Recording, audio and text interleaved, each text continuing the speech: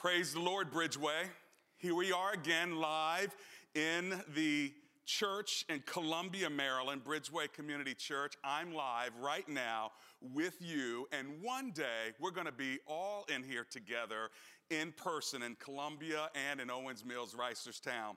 Our governor has given the green light, so to speak, regarding when we can have in-person services again. We are working on those details, and keep your eyes out on the campus email that comes every week so you can know what's up with us. If you don't get that campus email, just go to the website and ask for it, and it'll come to you. We'll keep you posted in the weeks to come.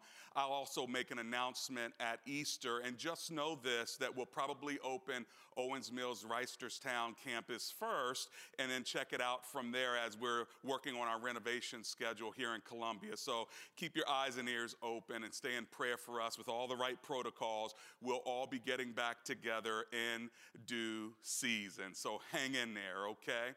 Now, before I pray and start the second message of this 4-week series called iHope, today's topic is filling your hope tank. Before I pray and get started, let me just remind you that Easter is coming, and we have a major Easter production that will be broadcast only. It's called Healing, and I want to make sure that you know about that. It's the first Sunday in April.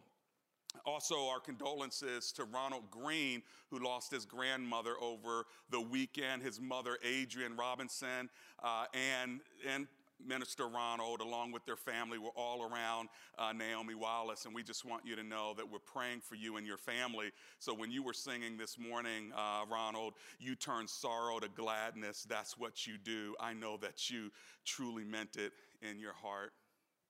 Well, one day we will see all of our loved ones again, but in the meantime and in between time, can I just encourage you to get vaccinated as soon as you have the opportunity to do so? I did it this week, and I got shot number 1. Shot number 2 is coming in a couple of weeks, but let me just encourage you to do that. It's safe, it's effective. Follow my example if you haven't, or if you're concerned about it. I'm all good, and I'll pray that you'll be all good as well. Come on, let's pray together and ask God to be with us as we talk about filling your hope tank. Dear Father, we know we need an extra dose of hope over and over again, and we pray that in this message you will deliver that to everyone under the sound of my voice. We pray for Minister Ronald, for his family, for Adrienne, as well as all those, Lord, who may have lost or are grieving the loss of a loved one. We thank you, God, that you give us hope even in the midst of the difficult situations we go through. So we commit today's sermon to you now, and every single person that's looking at me right now, God, would you give them an extra dose of your hope? In Jesus' name, amen and amen. Well, do you remember what I said hope stands for last week? Hope stands for holy optimism based on positive expectations. Holy optimism based on positive expectations. And just like your car needs fuel, so does your spirit need hope. Your hope tank must be filled continually. And in a world where our hope is being pulled on and challenged and summoned day in and day out, God gives us an endless supply of hope. And you'll remember that I said last week, when all hope is gone, the God of hope is not. By the way, let me ask you a question. When you need fuel for your car, where do you go? The gas station. Easy answer, right? But follow me down this simple road for a moment. When you need gas, you don't go to a fast food restaurant, right? You don't go to Chick-fil-A and say, "Can I get a gallon of gas?" They say, "Eat more chicken." That would be absurd, wouldn't it? If you need gas in your car, you don't go to the bank to get filled up, right? You exchange money there, but that would be ridiculous. If you want gas for your car, you don't go to the drugstore. That would be laughable to go through the CVS drive-thru and say, "Can I get some gas?" Maybe the only drive-thru that you could go through might be Starbucks because their coffee is so strong. Sure, take this Sumatra, pour it in your tank. Maybe your car will run. But the reality is, it makes no sense. It's laughable to think about getting gas for the car at a bank or at a drugstore. In just that same way, when we go to get our hope, many people go to the wrong place to get their hope tank filled. And this is why some are probably still downcast. They go to food, no luck. They go to money to get hope, no luck. They go to drugs, no luck. They go to alcohol, no luck. Some even go to sex, no luck. Porn and immoral living won't give you the hope that you are longing for. And some go from one relationship to another relationship and still, guess what? No luck. So where do you go to get hope? One place, one answer, one filling station: Jesus. The answer is simple, yet significant. Jesus is our hope. Jesus is our only hope. Where sex and money and drugs and food, what it cannot do for us, Jesus can do. Jesus can fill up your hope tank with an eternal, lasting, and fulfilling, meaningful life that has you looking toward the future, knowing that everything is going to be okay. But this hope that we get, it comes from the one who wants us to experience it day in and day out. So then why don't we go to Jesus to fill our hope tank? I believe it's one answer: a lack of faith. A lack of faith. Hebrews 11:1 says, faith is the substance of things what? Hoped for. The evidence of things not seen. Or maybe in the New International Version, faith is being sure of what you what? Hope for. Certain of what you cannot see. In other words, faith is leaning on God, but you have to have faith in something. There has to be something or someone to hope in. And it takes faith to have hope, but you have to have something or someone to hope in and hope for. Jesus is that hope. This hope that Jesus gives and continually gives us has the power to fight your spiritual battles, has the power to fortify your internal constitution. It has the power to fill your heart with eternal encouragement. These are three things that the Jesus kind of hope has the power to do for you and the power to give you. First, hope that comes from Jesus has the power to fight your battles. You said, power to fight my battles. How does hope help me fight my battles? Well, understand that hope is your secret sauce when you're in the middle of a spiritual battle. As long as you have hope, you still have fight in you. That's why you want to demoralize the enemy in order to defeat the enemy. When somebody wants to defeat you, they first demoralize you, because if you have no hope left, you have no fight left. And so one of the things that a Jesus hope does is it empowers us to fight the spiritual battles that come our way. You've heard of the armor of God in Ephesians chapter 6, and maybe you've never picked this up before, but in verse 17, it actually talks about not only putting on the full armor of God, but it's that fifth piece of armor I want you to think about. Do you know what the fifth piece of armor is? This is what it says. Take the helmet of salvation and the sword of the Spirit, which is the word of God. The helmet of salvation. In other words, when we think about the helmet, it covers our mind, and it says that the helmet is the helmet of salvation. Well, where else could we find using the helmet as a piece of spiritual armor? And how does it connect to the topic of hope? We find it in 1 Thessalonians chapter 5, verse 8. So we see again that the helmet is being used in spiritual battle, but I want you to notice what 1 Thessalonians 5:8 says and how hope is connected. Listen to verses 8 and 9. 1 Thessalonians 5:8 and 9 say this.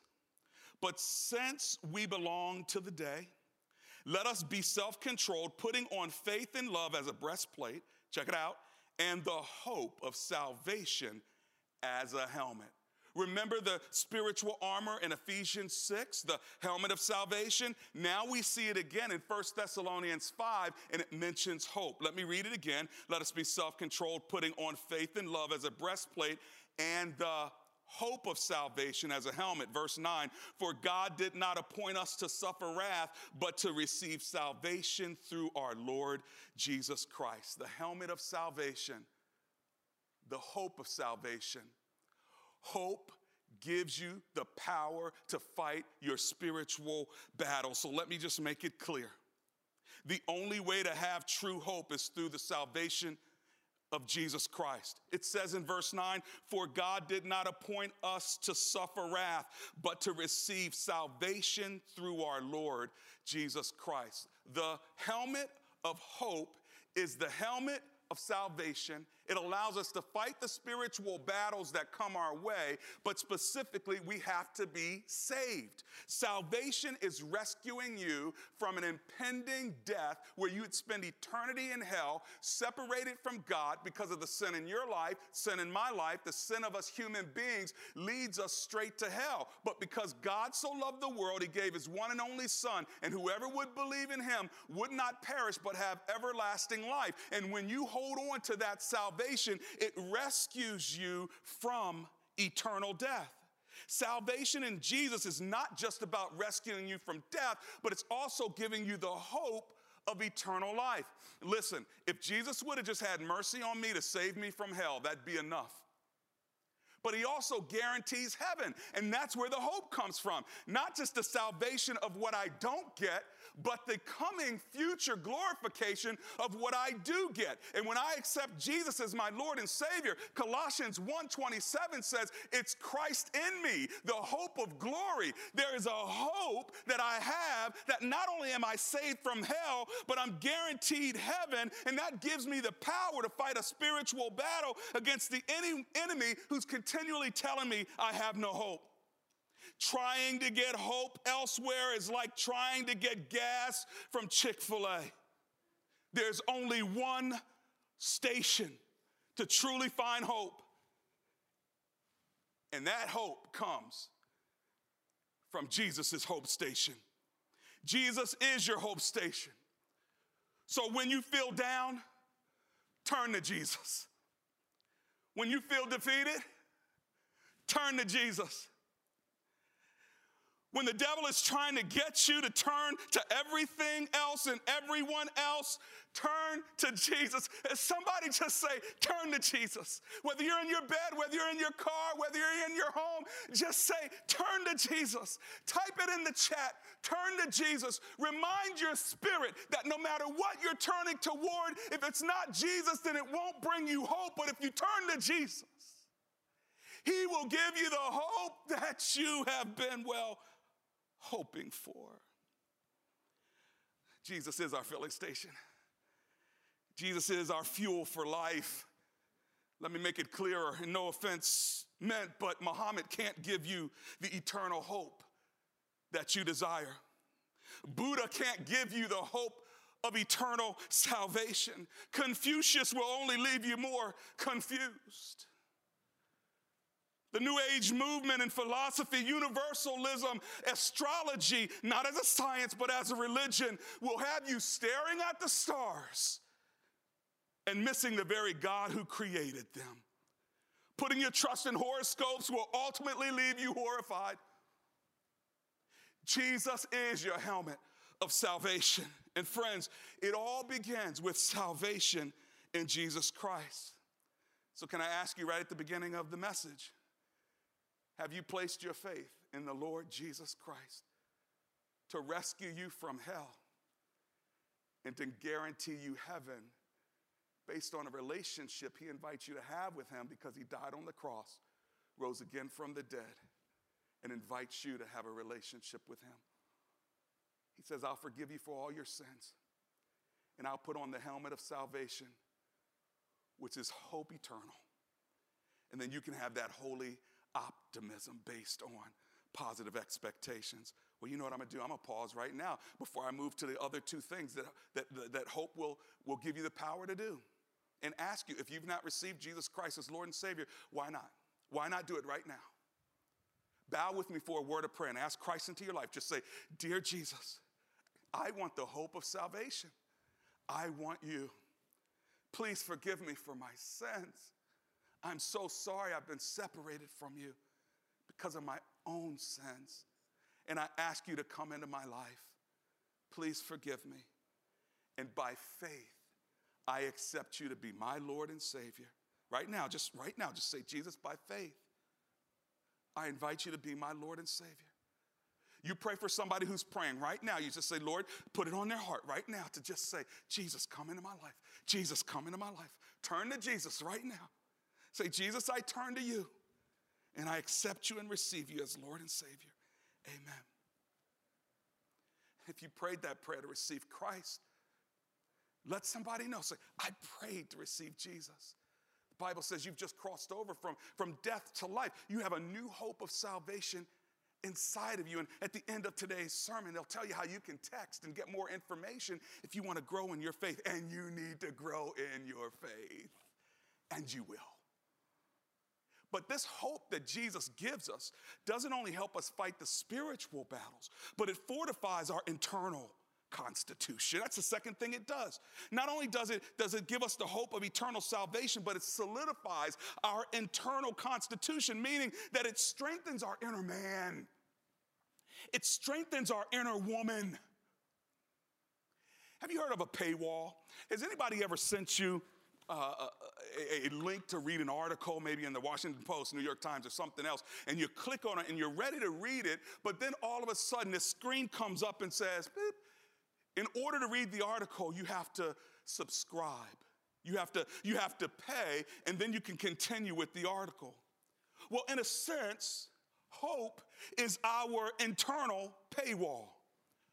Once something tries to penetrate your spirit that's negative, you need your hope wall to immediately pop up and say, nope, you can't get past this barrier of hope. I can't let this nonsense and this negativity into my life. You see, in order to get past the hope wall that comes up in my internal constitution, you're going to have to pay. You're going to have to subscribe. And what's the price? The price is the scriptures.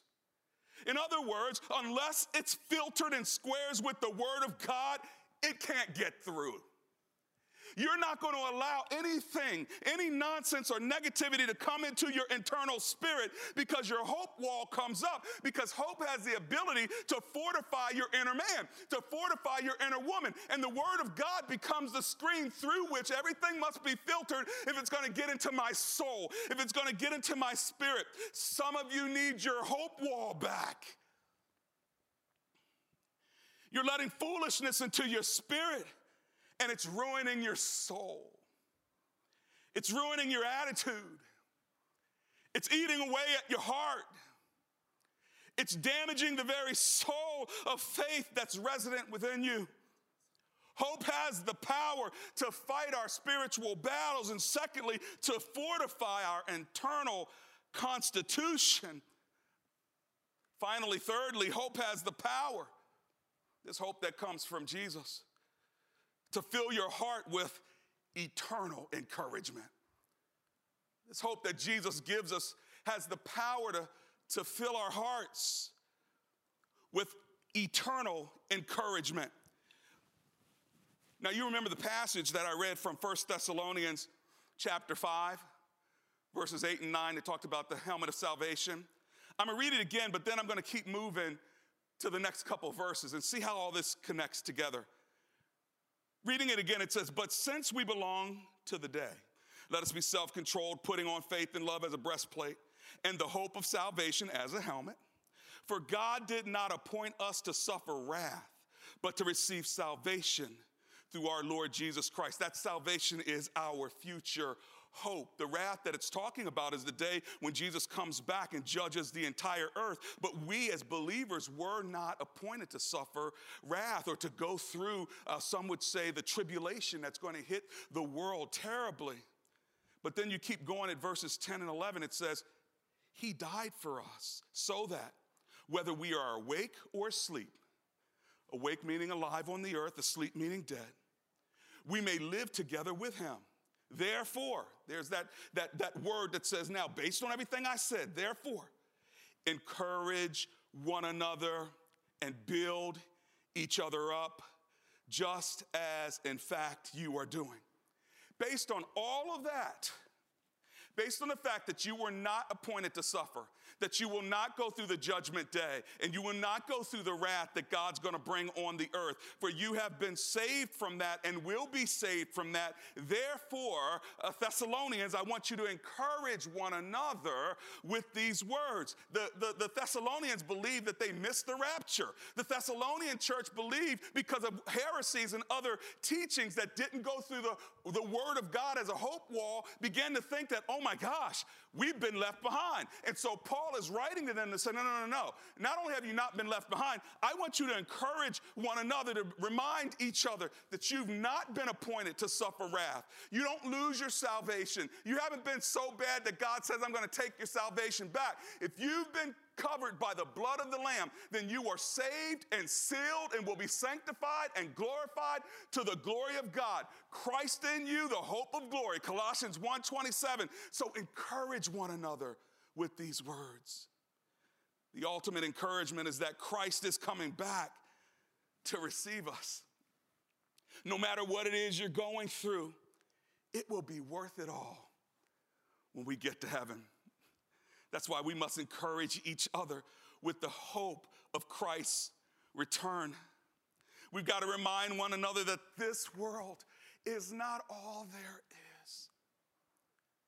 When the life of George Floyd was being choked out of him with the few breaths that he had left, he cried out for his mother. Even as he was dying, he cried out, this grown man, for his mom, who was already in heaven.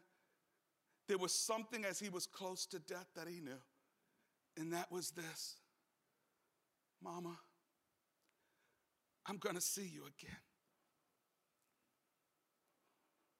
And when you get to heaven, you will see loved ones again too that you miss. I miss my father, and it's been over 30 years. But when I get to heaven, I'm going to see him again. I'm going to see my buddy Chris Doherty, who I haven't seen in several years. Died way too young. And his widow, Andrea, and daughter, Alex. You're going to see him again. Do you have any loved ones in heaven that you really want to see? See, the ultimate attraction of heaven is not seeing my family and my friends. Yes, I do want to see them. And Daddy, I can't wait to see you. Yes, and maybe you have some folk that you want to see. No doubt about it. But let me tell you, the ultimate attraction of heaven is the one who saved my family and my friends. The one who saved you today when you prayed that prayer. The one who saved you the day that you gave your life over to the Lord. Maybe when you were a little child, or maybe when you were adult in your 20s, or maybe in your 70s or 80s. Or maybe, Naven, when you prayed with your father on the Eastern Shore, close to his 90s, and you saw the drama at Bridgeway Community Church where somebody came back and said, why didn't you tell me? Why didn't you tell me about Jesus Christ? Now I'm living separate from you. Yes, that was a drama, but that impacted you, Naven, who's on our Elders Council of Women. So she went and talked to her father in hospice, and he gave his life to the Lord in his 90s, and before he gave up the ghost, he received the Holy Spirit.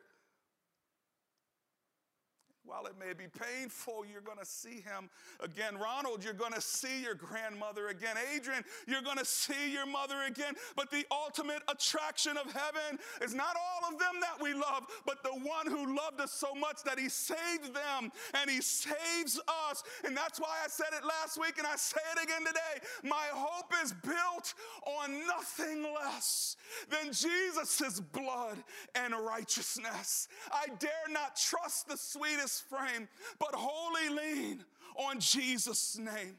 On Christ, the solid rock I stand. All other ground is sinking sand. All other ground is sinking sand. And Jesus says, I go away to prepare a place for you. That where I am, you may be also. He goes on to say that I'm going to come back and I'm going to get you. And that is the hope that we hold on to, that Jesus is actually going to come back and get us. Do you know that young girls, when they used to get married back in the days of the Bible times, a young girl would marry a guy who was maybe 10, sometimes 15 years older. Do you know why that was? Because before a father would give his young daughter over to a man to take her into holy matrimony, he had to make sure he had his business straight. He had to make sure he had his tent ready. He had to make sure that everything was prepared before he came back to get her. I know in our culture, you usually marry people that are around the same age. I mean, my wife and I were 12 days apart. I was born on May 1st. She was born on May 13th. So she's, still behind me by 12 days, and I remind her every year to respect your elders. But the reality is, usually the guy may have been 5, 10, 15 years older. He'd have to pay a dowry. He'd have to prepare his tent. He'd have to make sure that he was able to take care of her. And what a picture that is of Jesus, who says, listen, I'm going away to prepare a place for you, that where I am, you may be also. It's a beautiful picture of the bridegroom coming to get his bride. But don't come yet, honey. Let me go prepare this place for you. And what I have built in 7 days when I created the heavens and the earth will not even compare to what I've been working on for 2,000 years. You just wait. Absence from the body means presence with the Lord, because once you are present with the Lord, you're going to see a heaven and an earth that you've never seen before. And so I say to you, in the name of Jesus, receive Christ as Lord and Savior, because what he does is he's preparing a place for you, and he's preparing a place for me. And this is why the Thessalonians were so broken up, because they thought they had missed the rapture. You see, in the previous chapter in 1 Thessalonians 4, it says this. Let me read verses 13 through 18. Brothers, we do not want you to be ignorant about those who fall asleep, people who have died, or to grieve like the rest of men who have no hope. We believe that Jesus died and rose again, so that we believe that God will bring with Jesus those who have fallen asleep. Let me say it again. We believe that Jesus died and rose again, and so we believe that God will bring Jesus with those who have fallen asleep in him. In other words, Jesus is not coming back alone. He's coming with those who have fallen asleep. That's all the Old Testament saints. Verse 15, according to the Lord's own word, we tell you that we who are still alive, that's you and me, who are left till the coming of the Lord, will certainly not precede those who have fallen asleep. Verse 16, for the Lord will come with the voice of the archangel and with the trumpet call of God, and the dead in Christ will rise first, those who have preceded us in death. While they may be with the Lord in spirit now, they will rise from the dead and be caught up in the air. Listen to what it says in verse 16. For the Lord will come with the voice of an archangel and with the trumpet call of God, and the dead in Christ will rise first. After that, we who are still alive, that's you and me today, and are left, will be caught up. That's the word rapture, enraptured. You heard of the rapture? They thought that they had missed it. No, you're still alive. The Lord's going to come back again. He's been preparing a place for you. After that, verse 17, we who are still alive and left will be caught up together with them. Not just with Jesus, but with every believer who has gone in death. He's going to come back with a great cloud of witnesses, and with them to meet the Lord in the air. And so we will be with the Lord forever. We'll be caught up in the air. Abraham, Isaac, Jacob, Ruth, Esther, Noah, my dad, your grandma. And it says, therefore, verse 18, encourage each other with these words. Hope encourages us. Hope reminds us. Hope fills our hearts with eternal encouragement. Friends, we need to remind each other that this world isn't all there is. Whether COVID, whether racism, whether poverty, whether hatred, whether broken hearts, broken homes, betrayal, guilt, shame, loss, miscarriages, family disputes, bills. Thank God that this world is not all there is. We need to remind one another that Christ is coming back, and he promises to take us home. In Revelation 21, he says we're going to build a new heaven and a new earth. I'm preparing it for you, but can I just tell you, every day will be Sunday. There will be no more dying, no more crying, no more sadness, no more sorrow. There will be no more death. I will be with you. You will be with me. We will have a holy wedding, and forevermore. You will never have to worry about sin. You will never have to worry about temptation. You'll never have to worry about brokenness. And friends, this is what hope does for us. Hope fights our spiritual battles, gives us the power to fortify our internal constitution, and fills our hearts with eternal encouragement that we will see Jesus again. We will see our loved ones again. And I'm here to tell you that no matter what you're going through, this present suffering will not even compare to the future hope that will be revealed in you. And my prayer is that this sermon somehow is filling your hope tank to overflowing by the power of the Holy Ghost. And so I pray this prayer over you from Romans 15:13. May the God of hope fill you with all joy and peace as you trust in him, so that you may overflow with hope by the power of the Holy Spirit. Amen and amen.